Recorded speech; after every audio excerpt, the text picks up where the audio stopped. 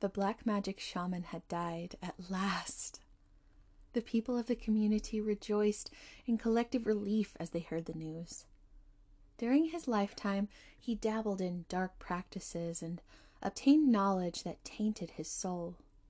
They were glad to be rid of such a blight on their tribe, and so the people dragged the disgraced shaman's corpse into a nearby grove for disposal. And a disposal it was. Instead of burying the shaman in the ground as they would a respectable member of the tribe, the people instead hung his body in a tree, a very bold display of disrespect for his memory. There they left his body to rot. As time went on, his corpse deteriorated slower than yours or mine would, dangling high in the tree. Many years later, a young married couple journeyed through the forest. Their trek began in the warm brightness of day, but as they ventured deeper into the wood, the light faded and ushered in darkness. Along with the dimming light, the young couple's resolve too faded. "Look, up ahead are some trees we can use for shelter until the morning," the wife suggested, and so they settled in for the night. Right beneath the tree where the shaman was left to unrest. They built a cook fire, which they used to make dinner. While the couple ate their dinner, the wife took in their surroundings, now illuminated by the firelight. She looked left, then right, straight ahead, and even behind her when she had the sudden urge to look upward. The wife saw dark figures shaped like humans in the branches of the tree they sat beneath. "What is that?" she panted, nudging her husband's arm and pointing. He looked up and chuckled at her. "They're just the spirits of the dead from long ago," he replied, grinning. "At least, that's what legend says. It's really only a trick of the light, dear, nothing more." The husband let out a big yawn and urged his wife to lay with him and sleep. They needed their energy for tomorrow's travels, after all. His wife was not convinced. She begged him to stay up with her until the morning. How could she be expected to sleep peacefully now? Her husband dismissed her pleas, laid on the ground, and began snoring, soundly asleep. The wife was now completely alone with the unnerving tree of spirits and, arguably even worse, her own imagination. She continued to stare up at the dark figures swaying in the trees, like bodies hanging and blowing in the breeze. The fire was dying down. They had only enough wood to last half the night. And as the flames dimmed, her fear heightened. Finally, the last flame became embers, and the wife heard it. Grotesque, crunching and gnawing, like a dog chewing a bone. Her body froze as if paralyzed, stuck to the ground. The sound was very close by, but she couldn't figure out where it was coming from, and she dared not move a muscle for fear of getting the attention of whatever was responsible. So she just laid there for what felt like hours as the wet, squelching, chewing sounds continued. Eventually, the first light of dawn began approaching above the trees. She snapped out of her frozen state and shook her husband, who was laying a few feet away from her. Wake up, we have to get out of here," she spoke in a hushed tone, her voice hoarse from hours of tense silence. Her husband did not rouse. The gnawing stopped. The sun began peeking over the trees, and she could finally see her surroundings again. She shook her husband once more, harder this time, and loudly begged him, "Please wake up." And as she shook him, he rolled toward her. He was dead. The entire left side of his body was bloody and maimed, ripped apart as if an animal had eaten chunks from his flesh. His heart had been ripped from his chest. Horrified by the sight of her husband, the wife shrieked and ran from his body. She ran and ran as fast as her feet could carry her until she found a community of people. She begged for them to help her and explained what happened to her husband.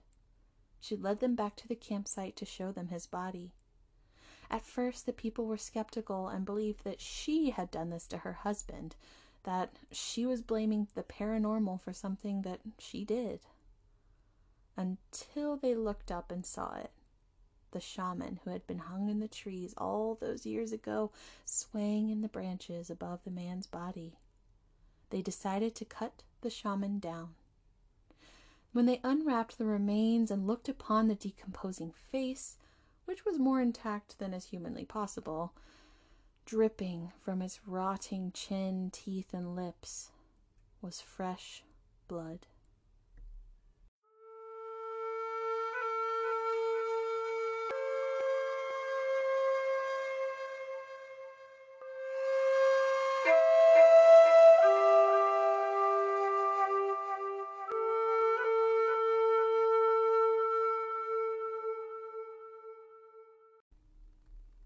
I'm Jocelyn, and you're listening to Sit a Spell.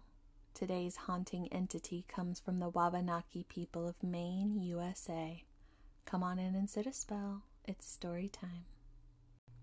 The tale you just heard was referencing the Skadegamuct, or ghost witch. The creature is widely known across many indigenous groups in North America. However, it's most feared by the Wabanaki people of Maine. The Skadegamuct is described as having a strong desire for human blood and flesh. It's often likened to a zombie or vampire in its desires and behaviors. It's said that a person who practices black magic or dark sorcery may will themselves to rise again after death, resulting in becoming a Skadegamuct after passing away. When the sun is out, the creature appears as a fleshy, decomposing human body. Very creepy to come across, no doubt, but ultimately harmless. By night, on the other hand, the corpse can reanimate and wander around on foot or as a ball of light. The ball of light is the most efficient way to get around, allowing the entity to quickly travel vast distances. The monster often targets those who fall behind in groups, often plucking off victims one by one until the rest of the group notices. Once a victim is secured, the Skadegamuct attacks from above with unnatural strength. The creature then feeds on the warm human flesh and blood in a violent manner, often maiming and disfiguring the body in the process. As in life, the Skadegamuct still possesses dark magical power, which sustains their undead form, well, along with the blood and flesh. Another popular belief is that the creature takes great satisfaction from taking the body of their victim and then setting curses upon the victim's family as well. There's no known way to prevent a Skadegamuct attack, but folklore indicates that one should always travel in large groups through the forest, particularly in the dark, and avoid falling behind at all costs. Weapons are essentially useless in defending against this violent specter. However, it is possible to destroy it by burning the daytime corpse completely into ash.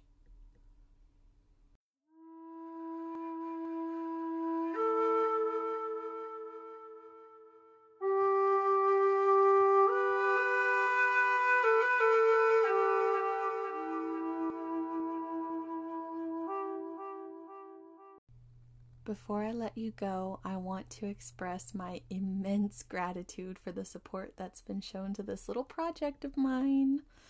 Sit a Spell has officially reached over 1,000 plays. This is a huge deal to me. When I started this, I was just trying out something new that interests me with extremely low expectations for listener engagement, to be honest. I have a super busy life, and unfortunately, this is not my day job. However, it is something that I feel is important for myself and hopefully for others too. Sit a Spell is something that gives me an outlet to be creative and to research topics that interest me. The icing on the cake is that I get to share what I find with people who like those topics too. A lot of focus and spirit and energy goes into each episode, so it's beyond cool when that resonates with other people. So from the bottom of my soul, thank you so much for tuning in. You can follow Citaspell on Instagram, TikTok, Twitter, and Facebook, and I would love to hear from you all.